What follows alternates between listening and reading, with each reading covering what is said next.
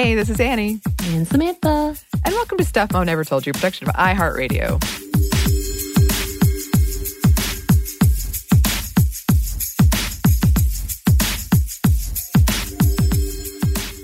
I have got to say, our past couple of episodes, both on here and on Savor, they've been a delightful research times for me.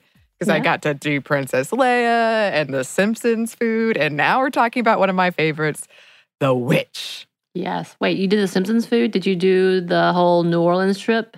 I did, yes. I like that. It was pretty epic. So several YouTube peoples recreated it. Binging with Babish was my favorite, of course. Yeah, you sent me that. 52 restaurants. That's pretty impressive. It is. Even I, the maximizer, was humbled. Yeah. Humbled. But going on to the new fave. Yes, which is The Witch. And I know we've mentioned it several times where I've said, one day I hope we get to talk about it. And we posted a poll for our Feminist Movie Friday. And Samantha had picked all these options and she said, are there anything you want? And I said, well, you could put The Witch on there, And it won. I'm so glad it won. Also, it seems like we're just going to do all witch movies all the time, which is okay with me because The Craft we did right before this. Now this. We're definitely going to do Hocus Pocus. Yeah. I don't know. I would have to do Witches of Eastwick. I think we need to do that as well. And I haven't seen Witches, so, I mean. Right. Options abound. Wow. Yeah. So maybe we're going to go in that direction. But we'll let all of you listeners weigh in on feature film choices. Yeah. So I remember seeing this movie. I saw it a few times. One of the things I really love about it is I never really truly appreciated how terrifying it was to be a woman during the time of the Salem witch trials, when everyone was so ready to condemn and kill you for something you couldn't prove otherwise. And even proving otherwise sometimes involved your death. And I knew it on an intellectual level. I knew that's scary and terrifying. But this was a really visceral, emotional level of experiencing that. And the parallels between today and how we still don't believe women, they were impossible to miss, especially in service to structures like religion that were and are.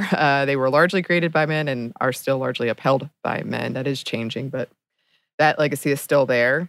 And also just smaller things like not knowing why things were happening, that oppressive dark of this whole movie just weighing on you of, well, the crops they're all dying. Why? We can't find any food. Why? What is going on here? And it's a paranoid and claustrophobic film, and it constantly makes you doubt yourself and what is going on. Is this something of they are essentially, I guess this is a really good pick for quarantine, essentially going through isolation and what that entails, or is there really something supernatural going on? And if so, to what degree? So I love it. Before we get into it much further, trigger warning, I guess, for violence. We're not going to talk about too much of that stuff in depth, but the film itself, I can see how it would be triggering in terms of that. Some gruesomeness. And spoilers. So this came out in 2015, but that's still, it's the window is 10 years. You're not supposed to spoil anything. So if you missed the watch party, if you do want to see it, stop it here, and we'll be here when you get back, and you can hear our thoughts. Yeah, and speaking of the watch party, thanks for everyone who joined us. Yes. And we want to keep trying to do them, but just an FYI, so we're able to do this through the Netflix Party app. So if it's not on Netflix, we're not able to do it, because there was definitely a good suggestion of Now and Then, and I love that movie. I love that movie, but it's not on Netflix. And there's so many other movies. I was like trying to find Heathers so we could do that one, but it's not on Netflix either. And we want to keep. No, I think they took it off. Oh, okay. But yeah, we want to keep trying to do the parties because we know everyone needs some entertainment, and it's just so much fun to do. Yeah.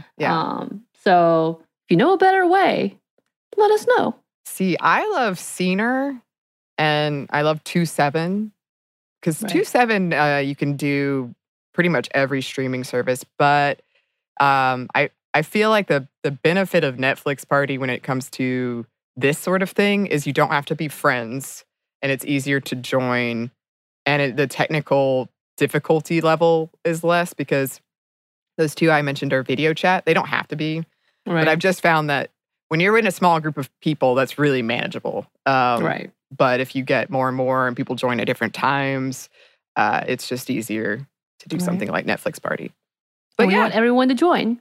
yes. And it's whenever you can, however you can. But yeah, absolutely. If someone has a suggestion for other ways we could do that, we are all ears. But yes, today we are talking about the 2015 film The Witch, a New England folktale, also commonly known as The Witch. It was written and directed by Robert Eggers. It stars Anya Taylor-Joy as Thomasin, Ralph Ineson as the father William, Kate Dickie as Catherine, the mother, and Harvey Scrimshaw as the son Caleb. Those are our primary characters here. Eggers arrived at the very accurate time appropriate dialogue by pouring through writings. Some of it's just taken from writings he found from that period.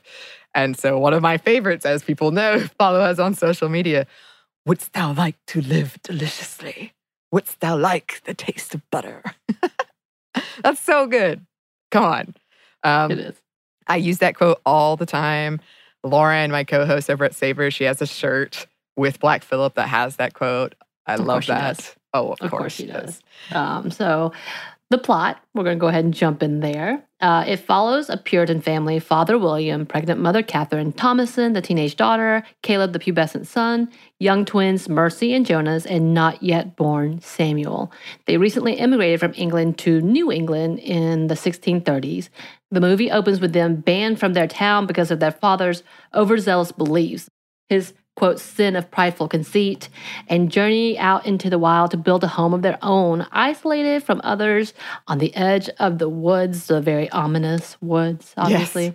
Yes. Thomasin is the only one outwardly hesitant, and she looks back at their town as they leave.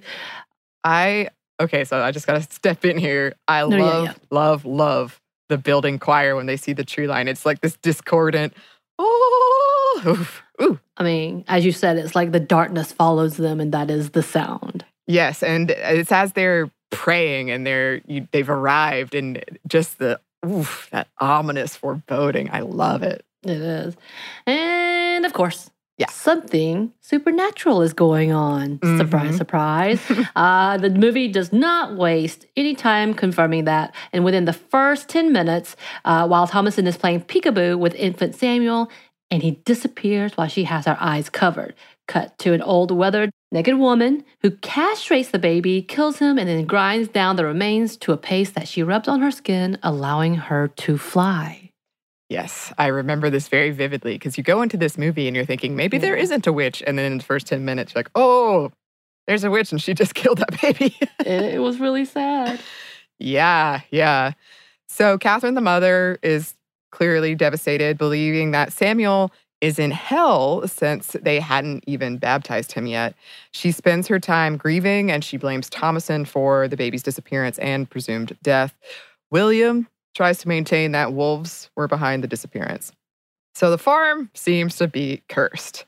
Nothing will grow, and what does is bad. They can't seem to forage any food or find any game to hunt. Blood instead of milk comes from their livestock. While out on a hunt, Caleb voices to William his fear that Samuel is in hell and that the same may happen to him. Their hunt, like a majority of their hunts, was unsuccessful. William sustains a minor injury when attempting to shoot a hare, one of the first animals they've seen in the woods since they arrived. And the way it's shot, there's something sort of off about this hare. Yeah.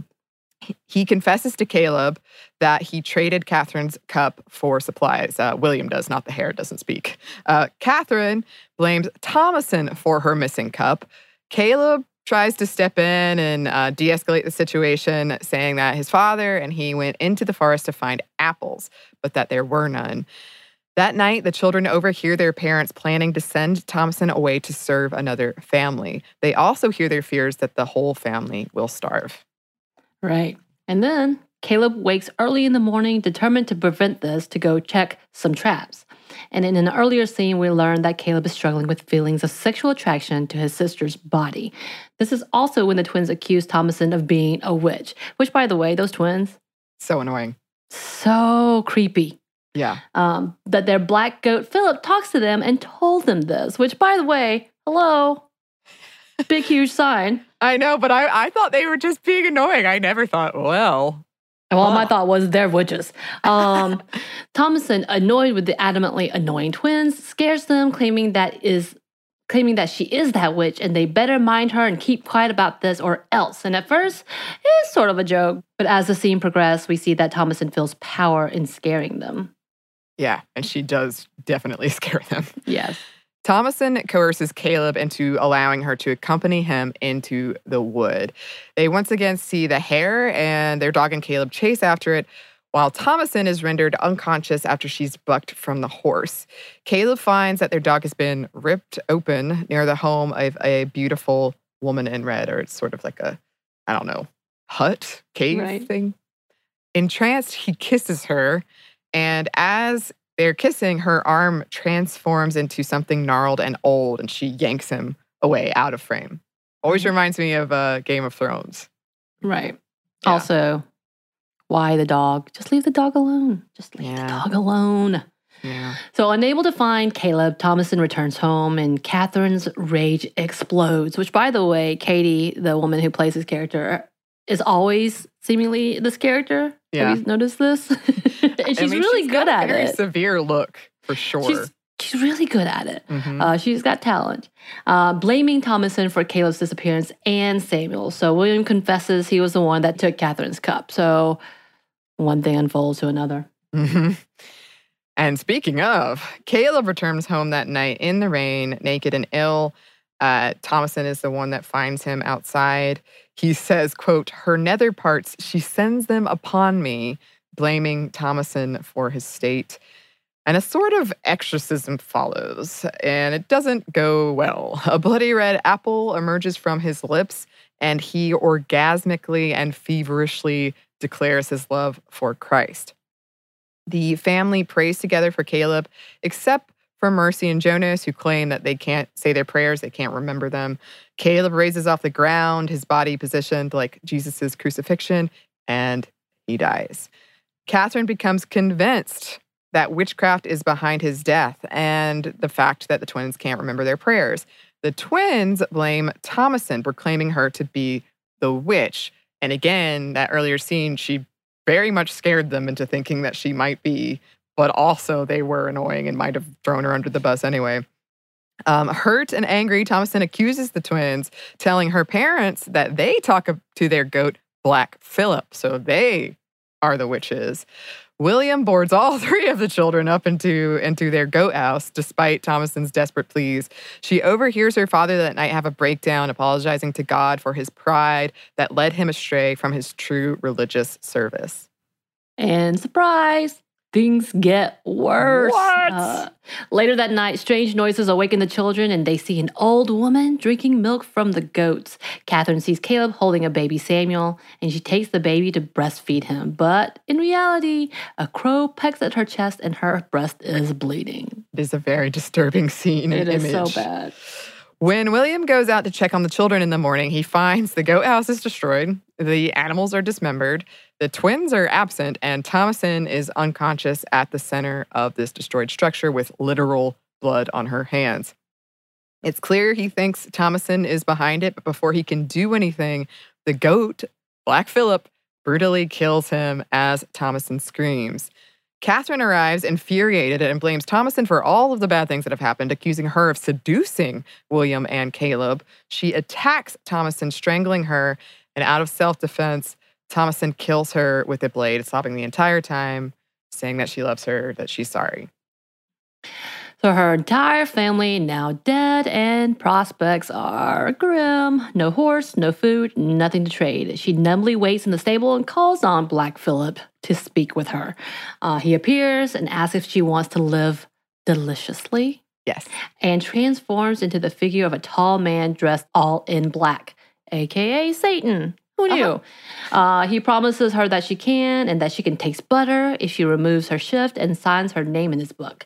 So she does and follows him naked into the woods to a coven of witches around a fire, levitating against the backdrop of a full moon. Thomasin begins to levitate herself and begins to laugh uncontrollably as she goes higher and higher. End of movie. I can only imagine if you had no idea, if you're a listener and you've never heard of this movie, didn't watch it, and we're like, I don't really care to watch it, I'll just listen to them. That's quite the plot. That's, I can see how it would be strange to just hear it. Yes. Yes. But that's pretty much what happens. We do want to unpack some themes. But first, we're going to pause for a quick break for a word from our sponsor.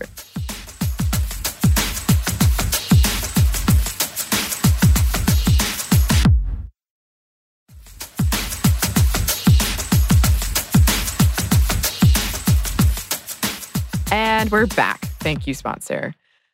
So there are a lot of themes when it comes to women and feminism we could talk about in this movie. That's one of the reasons I kept bringing it up.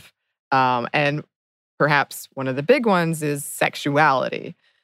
There's this theme of Thomasin coming into her womanhood throughout and how other people view that as threatening and even dangerous. So you, like we said, you have the mom who is jealous of Thomasin's youth and desirability, who blames her for what she perceives as their attraction to Thomasin. You have Caleb feeling ashamed of his feelings of attraction. You've got some moments of weirdness between Thomasin and her father. And that theme of how dangerous we see the sexuality of young women is present throughout. We talk about that all the time. We see that in our media all the time. And it's something, we're going to come back to this in a minute, but she is constantly blamed for. And it's one of the reasons that her family was so ready to think, oh, she is the witch. It is her fault that I feel this way. Right. And of course, with it being a period piece, yeah, religion is very much part of the story, and the motivations of the characters stem from the religion as well as their fear of it. William's actions and pride around religion gets him banished from their town. Catherine's fear leads her to distrust her daughter, Thomasin, which we talked about. Caleb's fear about going to hell and his giving in to his sexual desire leads to his death. And then Thomasin struggling against the constraints of a religion so ready to punish and obviously blame her. Yeah, and I read a really interesting article that delved into what their religion specifically would have meant at this time for women. And, you already have the constraints if you can't own property and really you don't have that much agency, but the religion amplified that, and specifically like this religion here. And I tried to, this won't surprise anyone, I bet. But I love like reading into symbols and what does this mean. And I noticed that there's 7 people in their family. So I was trying to go through which of the 7 deadly sins are each of them. I don't really think that's there. I think I was stretching. But you definitely see pride and lust and shame, just boatloads of shame at play. And if you go back to Thomasin's confession near the beginning, when she's praying and she's saying, I've broken all the commandments in thought, that she's played on the Sabbath of disobedience, that she's been neglectful of her prayer, she's followed her own desires, that she knows she deserves to burn in hell, but asks for mercy. She seems to be the only one that realizes her sins. She's self-aware of these things, but she longs for something more. She does not see drudgery as a moral good, which was something that was a common belief at the time.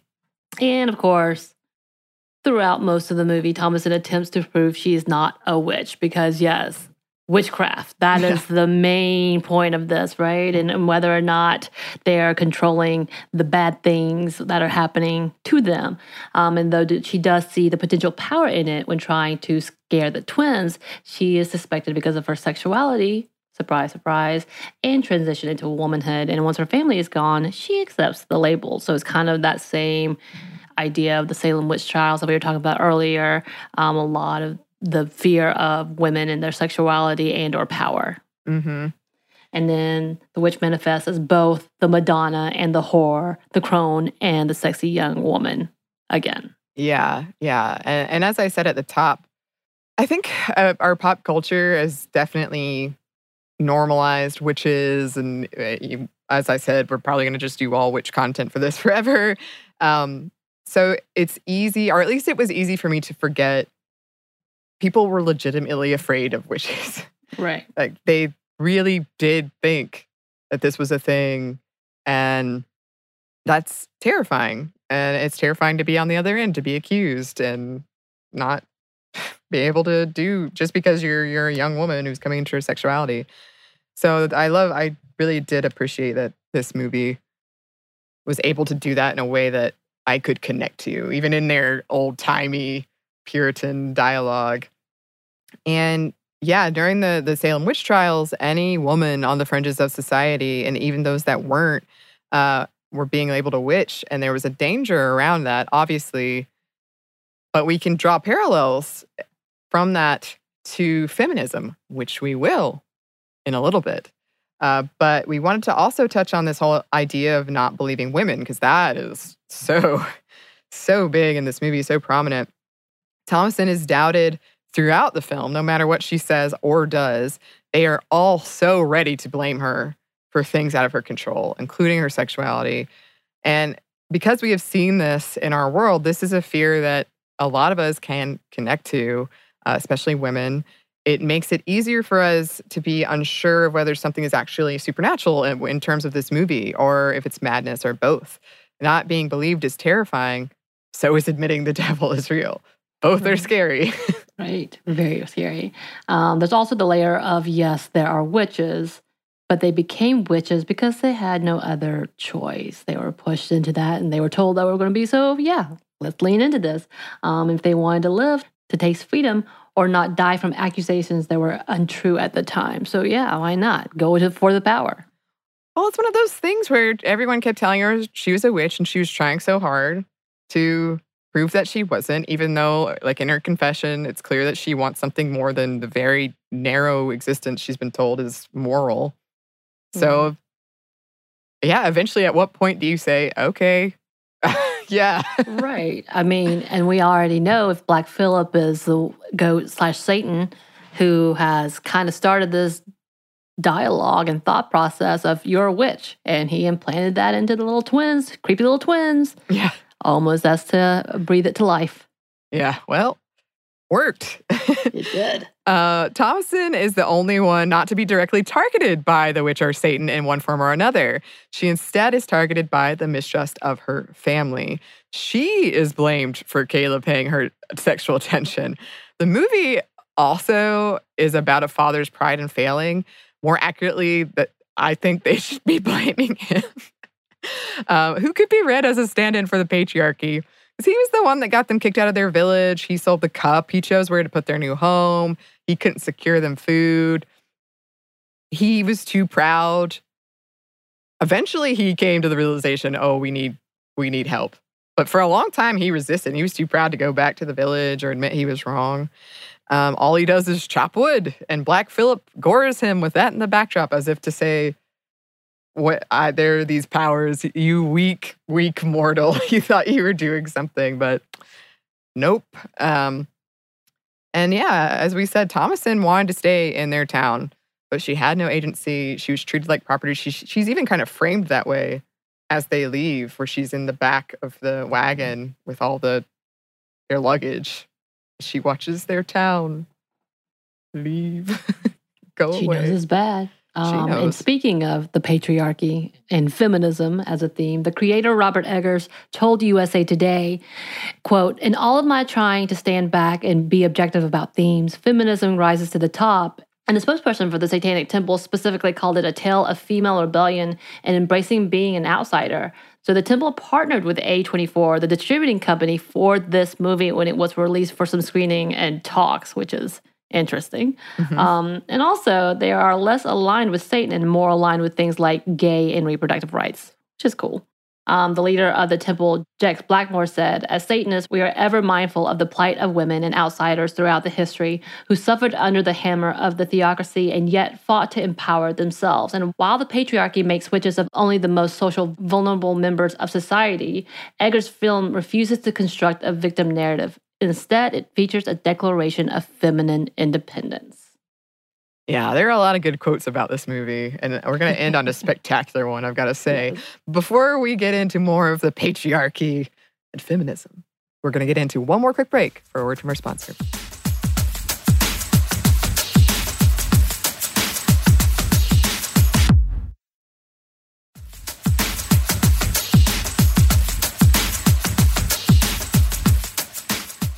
And we're back. Thank you, sponsor. So another quote we wanted to include is from Diane Cohen at Marie Claire.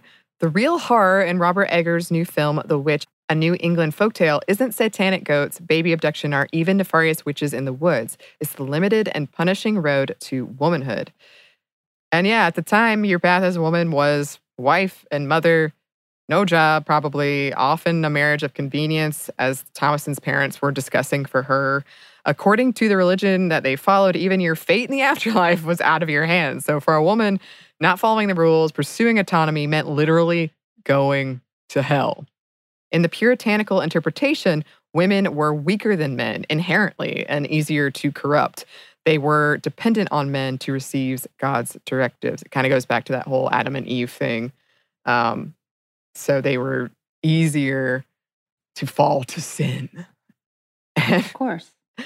I mean, definitely. I mean, Eve started it all. She did. We're actually going to talk about that in our book club one, or we already did talk about that in a book club one.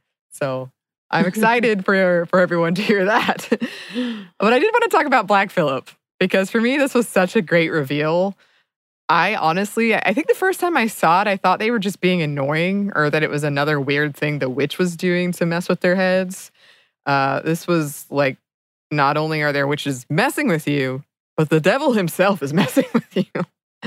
And the fact that he's a man and Thomason has to sign his book, not only to, quote, live deliciously, but also as a last resort, to me says that even a taste of freedom for women still functions within this patriarchal structure.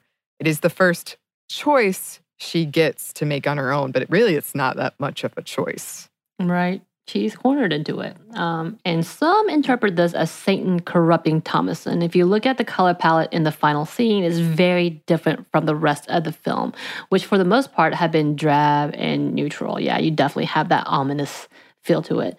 And then in the end, Thomason is bathed in flames like hell, and her hair wild and down and naked and just floating. And not covered in blood. There's spatters of blood. Spatters. I wonder, my horror movie theory, Samantha, it all comes back to the male fear of menstruation. Menstruation. So I wonder if that's supposed to evoke her womanhood. It is. But also, yeah, if you compare the first time you see Thomason to the last time you do, she's like completely covered. She's sort of all drab and dreary, and her face is almost angelic. And then the last time you see her, very much the opposite. Very, very different. So here's the quote we promised. I love this. Founder and writer of the Miskatonic Institute of Horror Studies, Kier-La Janice, called the ending a huge feminist kick in the balls. Love it. Love it. And I do really appreciate that there is a lot of feminist discussion and disagreement about how feminist it actually is. I love those kinds of things. And I'm also glad because, as you probably know, Samantha, as someone who works on a show like this, sometimes I think, am I reading too much into this? But I'm glad a lot of people had some thoughts about feminism in this movie. Right. Yes. As they should. I think so. I definitely think so. So yeah, that's what we have to say about The Witch for today. We do have some listener mail for you for this one. Yes. So Grace wrote, I'm a longtime fan of the Sminty podcast and just finished listening to your recent episode on hearing and hearing loss. In the fall, I'll hopefully be starting my senior year of college studying audio engineering. The prevalent gender gap in the audio and music industries has me constantly seeking out new ways to start constructive conversations, including media, to suggest to friends to get the ball rolling. Looking forward to sharing this episode and to the conversations that follow. Inspired by the call to share media that might appeal to the Sminty audience, I wanted to share an album that my band Grace Kelly released in February, and that's GraceKellie with no space in between. Grace Kelly, made up of two female audio engineers, is all about girl-powered sound and music through a feminist lens. Our debut album, Like the Princess, is available for streaming everywhere, and I think the Sminty audience would be most into Tisha Drink Your Coffee Black and Not Scared of You, both of which are songs that expose and attempt to dismantle patriarchal expectations of women. Yay! I loved it. I listened to it. It was great. Great work, Grace. Go check it out, listeners. It is available pretty much wherever music is streaming. I think we're going to have to find a new playlist. Ah, that's right. We should. Oh my gosh, that would be great if listeners sent in the music or some stuff they created. We could make a playlist. Yes. I love it. So please keep those things coming in. We really do appreciate it. Keep those suggestions for what our next movie should be, our next watch party, our next book club. And you can send those to our email, which is stuffmediamomstuff@iheartmedia.com. You can also find us on Twitter at momstuffpodcast or on Instagram at stuffmomnevertoldyou. Thanks as always to our super producer, Andrew Howard. Thanks, Andrew. And thanks to you for listening. Stuff Mom Never Told You is a production of iHeartRadio. For more podcasts from iHeartRadio, visit the iHeartRadio app, Apple Podcasts, or wherever you listen to your favorite shows.